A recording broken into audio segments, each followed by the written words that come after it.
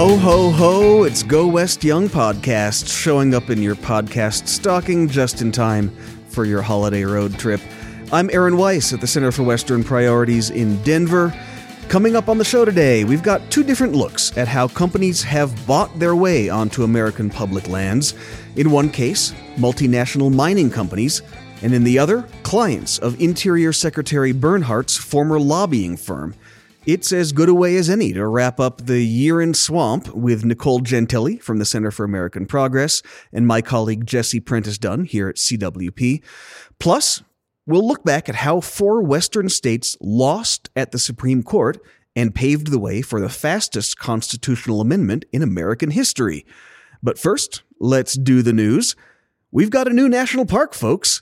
White Sands, New Mexico was given national monument status back in 1933, and now it is officially a national park.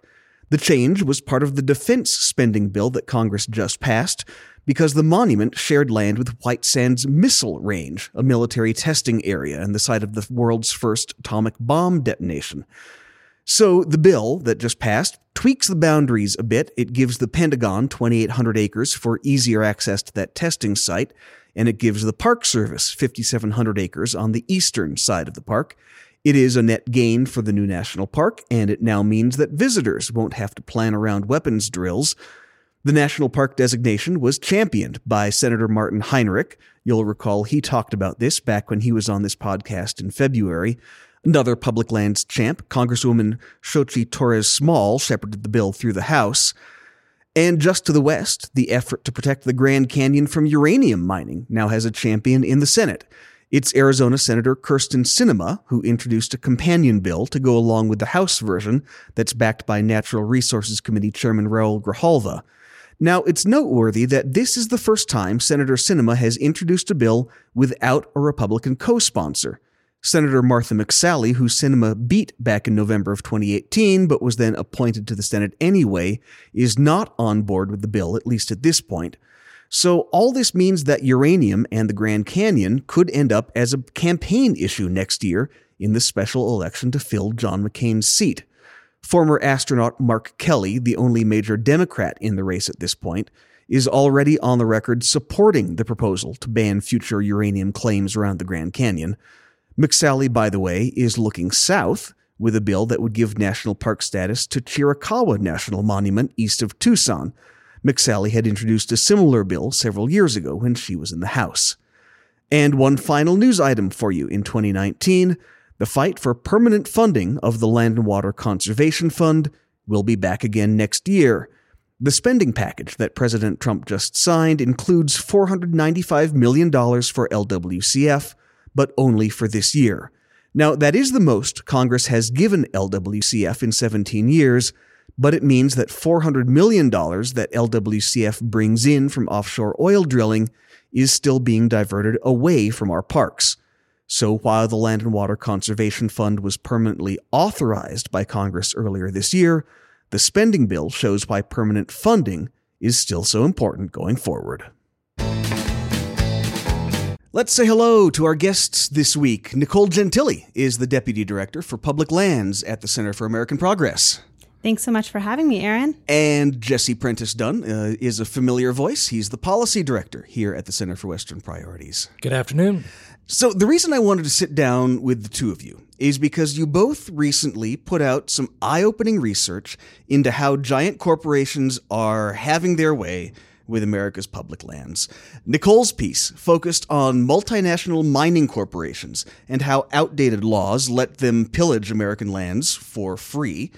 And Jesse's research tracked how Interior Secretary David Bernhardt's former lobbying firm is cashing in by adding clients left and right who then get exactly what they want from Bernhardt and his political appointees. So, Nicole, let's start with you and mining. What did you find here? Well, the new CAP report looks at the General Mining Act of 1872, which you may or may not be familiar with. It's a nearly 150-year-old law. I remember when it was passed. Yes, we were all around then. And it still is the law in the books that governs mining for uranium, for gold, for silver, for a lot of precious metals and minerals on U.S. public lands. And a lot has already been written about it, so you may be familiar with it. But what has really been focused on is how it's really antiquated. It was written with the goal of settling the West back when mining was conducted with a pickaxe and a mule, and is nothing like the highly mechanized and scaled up version of mining that we are familiar with today, and that makes hard rock mining the #1 toxic polluter in the country. And then a lot of research out there is also focused on how this mining law allows companies to mine on public lands for free, does not pay taxpayers anything. But what our analysis focused on is something that hasn't received a lot of attention, and it's who is actually benefiting from this outdated law. And our analysis finds that in the case of uranium and gold, at least, it is foreign companies. And in fact, 100% of companies that are producing uranium in the U.S. are not headquartered in the U.S. Oh. And in the case of gold, it's 64% of companies that are foreign-owned. So it's bad news. And in other words, thanks to this 150-year-old law, foreign companies are reaping profits on your public lands. They are leaving behind a toxic legacy of waste, and they are paying exactly $0 to U.S. taxpayers. So this is a vestige of Manifest Destiny that is somehow still on the books 150 years later. Are there any parallels to a law this broad and this old governing industry in America today? I cannot think of a single industry of this scale and this polluting power that is governed by a law from 1872. I'd be interested to hear if any of your listeners can think of a parallel. But even Congress back in 1920 recognized how inadequate this was and pulled oil and gas and coal out of the 1872 General Mining Act and put it under the Mineral Leasing Act.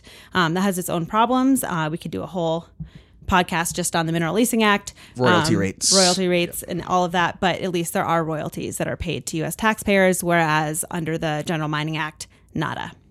And these companies, I'm going to go on a limb and assume one of these must be also involved in this Twin Metals Minnesota Jared Kushner thing that folks might have heard about in the news. Yeah, I mean, hard rock mining in this country is a disaster. People have absolutely heard about that. The Twin Metals case is not on public lands, so it's not technically governed by the 1872 Mining Act, but it does highlight that BLM doesn't tell you what is and isn't on public lands. They don't keep a list of companies that are mining on U.S. public lands.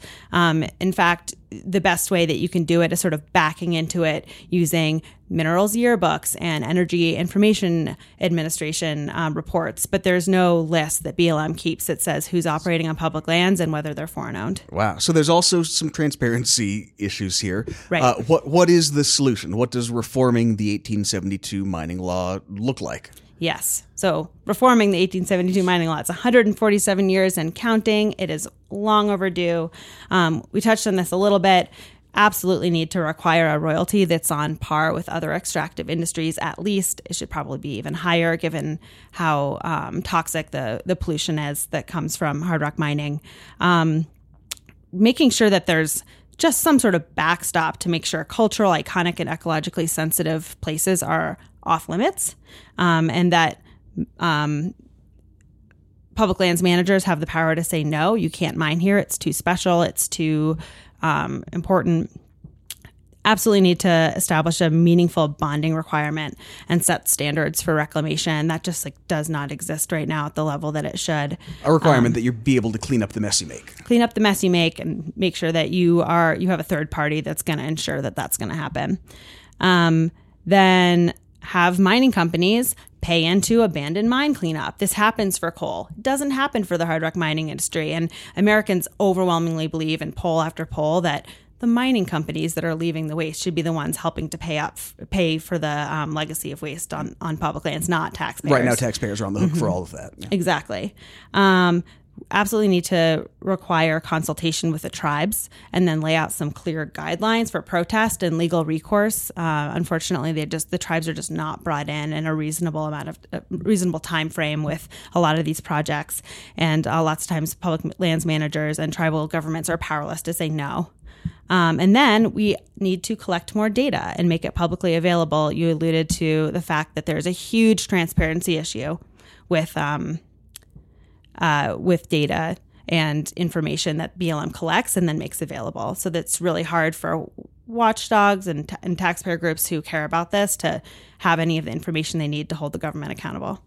I mean, one thing Nicole is pointing out is there's such a broad and intense need to reform this law, and this is where it's kind of going to wrap into some of the research we've been doing. The mining industry spends millions on lobbyists, and there is a reason why it hasn't been reformed yet. And they've got just an army of folks on Capitol Hill trying to preserve the status quo, and it's pretty important to note that David Bernhardt was one of those folks on Capitol Hill trying to keep this outdated system in place. So it's kind of a confluence of 1872 meets the swamp. And obviously, any solution here cannot come then at the rulemaking level from within the Interior Department. It's going to have to come from Congress. Ostensibly, I mean, there's some ways to nibble around the edges, but large institutional change has to come through Congress. So, Jesse, let's talk about your research then into the swamp and Secretary Bernhardt and his former lobbying firm. The bottom line here from your numbers, these guys are cashing in. Big time. So we looked at lobbying disclosure forms that folks are required to fill out when they're lobbying Congress and the administration, and we found that David Bernhardt's former lobbying firm, a group called Brownstein Hyatt Farber Schreck, since his nomination to join the administration, they have raked in $12 million from clients specifically for lobbying the Interior Department. That includes 19 new clients that signed up after his nomination. Clearly, they knew where his bread was buttered, so they're trying to get their access that way. And I think the critical part of this is that of these 36 clients that were paying his former firm, 2/3 of them have seen some action on their projects or policies.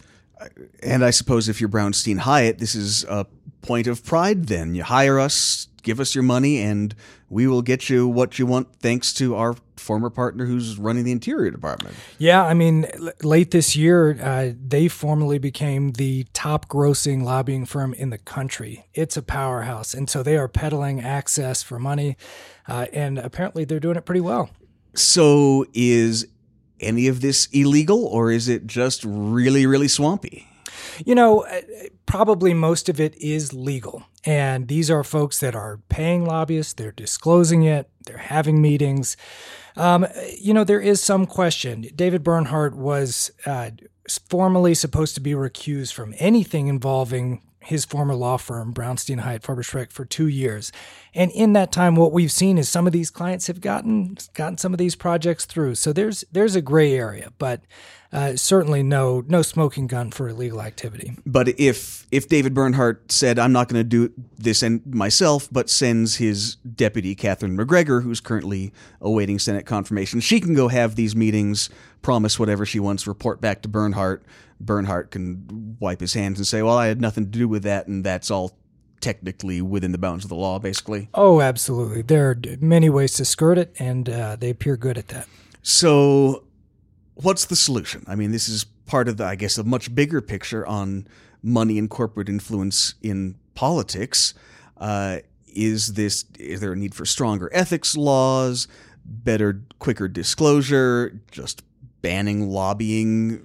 What do you do here? Well, I think a big part of this is a tension with public input. And at the same time that these folks are taking meetings with lobbyists and making decisions on behalf of corporations, they're also taking actions to shut out the public. And I think if you look at some of the research we've done, the tangible things. So let's talk about a couple examples real quick, because this will show it. Yeah. Trilogy Metals, a foreign-owned mining company that wants to build a mine in Alaska, needs a 211-mile access road crossing gates of the Arctic National Park and Preserve to get there. They hired. It's a long road. It's a long road. It's Alaska. There aren't many roads around. But they hired Bernhardt's old firm, and then a month later got a draft environmental study out of the BLM moving forward with it. What happened during that draft environmental study? Hunters, anglers, conservationists opposed it because this road is going to be closed to the public. It's going to damage seasonal hunting and fishing. There are significant impacts on recreation in the national park. So this is a thing where the public has been opposed to it, raised serious concerns, and yet you've got a foreign mining company paying lobbyists with access, and they're probably going to get what they want. Over all the local objections. Any other good examples we should be watching out for here? Well, let's do another mining one. Yeah. We can go through a couple. Is this Rocky Mountain? Yeah. So Rocky Mountain Resources, a mining company owned by the son of the founder of Bernhard's former lobbying firm. Connections to connections. Yes. Wants to expand a limestone mine outside of Glenwood Springs, Colorado, a thriving tourist town, got iconic hot springs there. The town is staunchly opposed to it. I've never heard of this before, but the town has ponied up $1.2 million to fight it. And this is a small town. That's a chunk of change from a big town chunk of budget. change. Okay. And they've gotten all the surrounding cities to oppose it. But at the same time, this mine owner has hired the lobbying firm to lobby for him, do all their legal work. So the son has hired the dad to lobby the former employee. Yeah, this was Bernhard's old boss. So this is an area where I'd be very curious to see how it plays out. But at least now, the Bureau of Land Management has accepted their application for a big mine expansion, and they're going to move forward with studying that in 2020. Wow. Any other common threads here? Obviously, the multinational corporations. I want to ask about critical minerals and uranium, because that's one of these underreported stories that seems like has been kind of cruising under the radar for a little bit. Is this one of these things we could see come to a head in 2020? Yeah, I mean, I think this is all very on brand for the Trump administration, which is being captured by industry, whether there are lobbyists involved or not, and captured by foreign interests, whether there are lobbyists involved or not. And so what Aaron just alluded to is recently 2 uranium companies that are operating in the U.S., but they are both headquartered abroad, asked this administration for a quota on U.S.-produced uranium. So in response, Trump put together a nuclear fuels working group, which is made up of a bunch of high-level administration officials, and asked them for recommendations. How do we scale up and expand uranium mining in the United States? This is a clear win for those foreign-owned companies. And what we do know right now is that report has already ended up on the president's desk. We don't know when the recommendations will be made public. But the problem is that uranium is governed by the General Mining Act of 1872. And so this law that allows foreign companies to trounce all over public lands, to leave a mess, to not pay a dime to U.S. taxpayers, this is going to be the law that governs any ramping up of uranium mining in the West.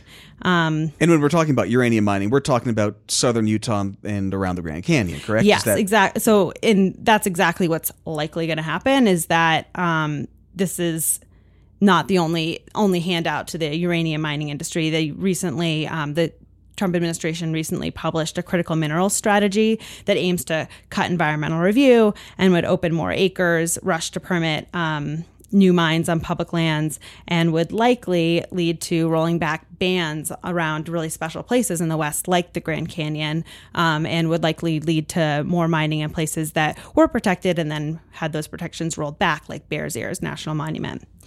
And let's talk about the lobbyist side of this real quick, because this is a really juicy part. So one of the companies that asked for all of these favors is Energy Fuels Resources, a Canadian-owned firm.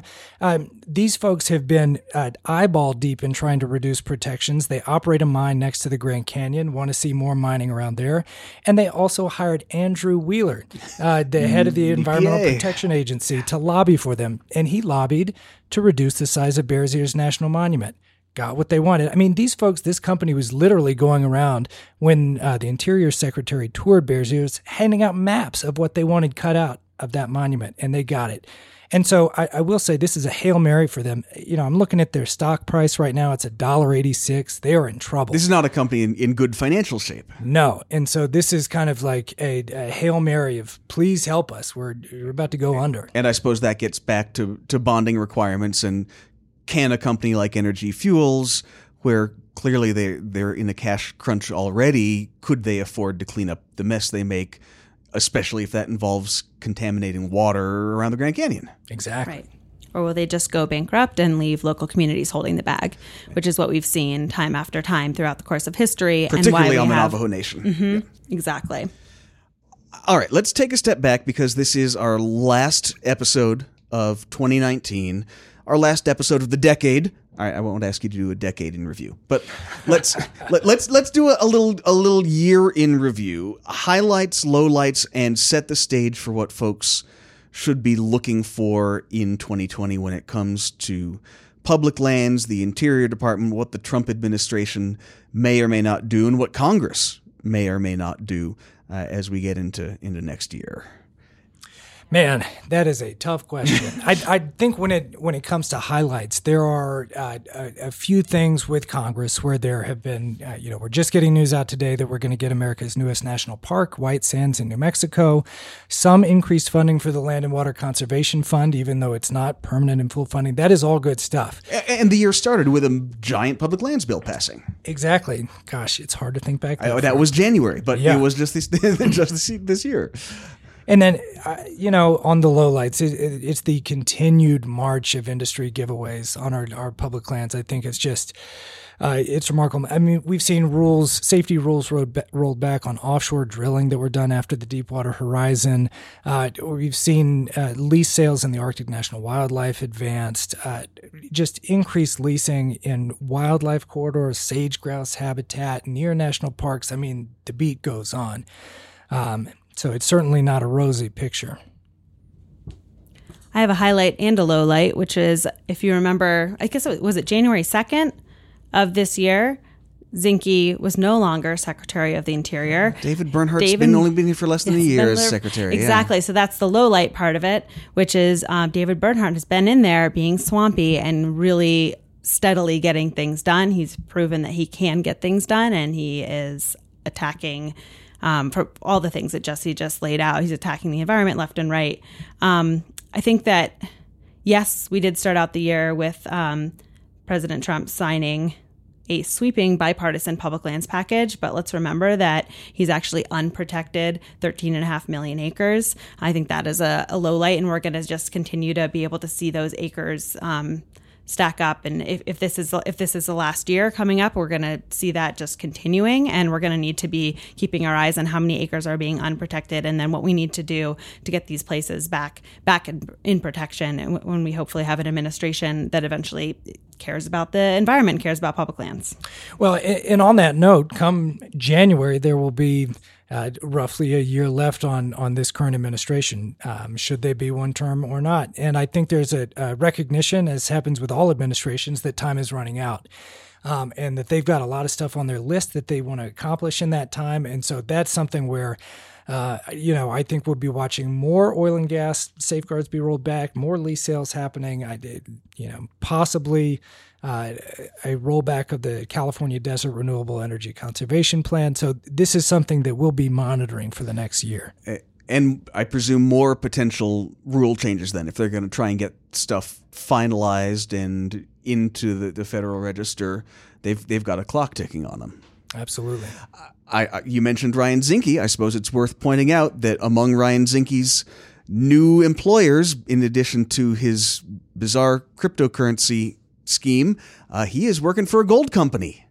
So everything comes full circle. Yeah, and just to go back to the ties between these two pieces of research, if you look at the 36 clients that Bernhardt's former firm is representing, a full quarter of those are foreign-owned. And of the mining companies that they are going to bat for, 4 of the 5 are foreign-owned. The fifth one, the one that's not included in that, is owned by the son of the law firm's founder. So it's wow. A swampy picture. Yeah. All right. I think we're going to leave the swampiness there for now. Nicole Gentili with the Center for American Progress, Jesse Prentice Dunn here at the Center for Western Priorities. Thank you both, and happy holidays and happy New Year. Thank you. Happy New Year. Thanks.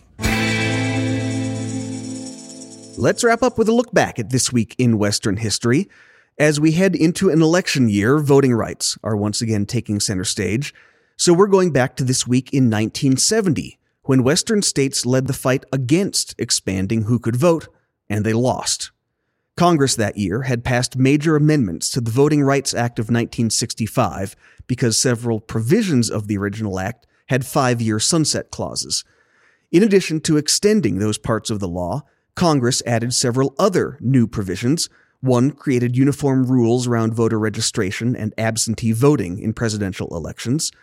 Another barred literacy tests in every state, not just the ones that had been included in the original Voting Rights Act. And finally, Congress lowered the voting age from 21 to 18. Senator Ted Kennedy championed that provision, convincing Congress that if 18-year-olds could be drafted and sent to die for their country in Vietnam, they ought to be able to vote for the leaders sending them there. President Nixon doubted that provision was constitutional, so he ordered his Attorney General, John Mitchell, to expedite a court test. That case moved very quickly. Mitchell sued Arizona and Idaho for failing to enforce the law. Arizona over its literacy test that disenfranchised Latino and Native American voters, Idaho over its residency requirements. At the same time, Oregon and Texas sued the federal government to keep their voting age at 21. The Supreme Court combined those four cases and heard arguments in October. The case became known as Oregon versus Mitchell. Just a few months later, December 21st, 1970, the court ruled. And it was not one of the court's great moments of clarity. 8 justices were split 4-4 over whether Congress had the power to set voter qualifications in any election, state, local, or federal. That left Justice Hugo Black as the swing vote, and he essentially split the baby, saying that Congress could lower the voting age to 18, but only for federal elections. In other words, states that kept their local voting age at 21 would have to maintain 2 voter rolls and print up 2 sets of ballots. Well, no one was terribly happy with that outcome, so 4 months later, March of 1971, Congress passed the 26th Amendment that set a standard voting age of 18 in all elections. It was ratified by the states faster than any previous amendment. It took just 105 days for 38 states to approve it, and since then the Constitution has only been amended one other time, barring Congress from giving itself a pay raise within a session of Congress. That, by the way, was the slowest amendment, having been passed during the very first Congress in 1789 and not ratified by 3/4 of the states until 1992. 2 other notes, real quick, on the 26th Amendment and Oregon versus Mitchell. It doesn't really matter, but 7 states still have not ratified that amendment, including Utah, New Mexico, and Nevada.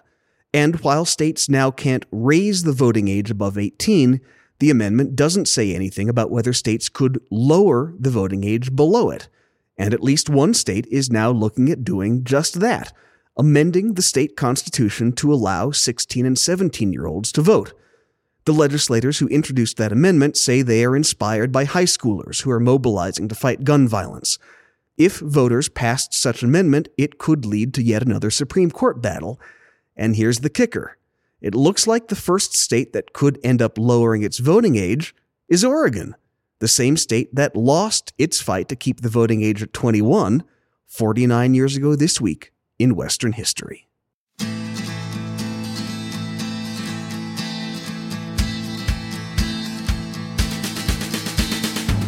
And that's it. You have made it through another year of Go West Young podcast. Thanks to Jesse Prentice Dunn and Nicole Gentili for joining the show today, and thanks to all of you for listening. I have had a blast doing the podcast this year, especially getting to do a bunch of episodes on the road over the summer and fall. Go back and listen to those if you haven't yet. We're already looking to do some more special episodes next year. If you enjoy this and what we're doing here, please share this episode with a friend, or better yet, leave us a review on Apple Podcasts.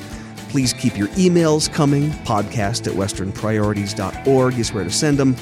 I'm Aaron Weiss, and on behalf of the whole team at the Center for Western Priorities, have a very happy holiday season, whatever you are celebrating this year, and we will see you in 2020.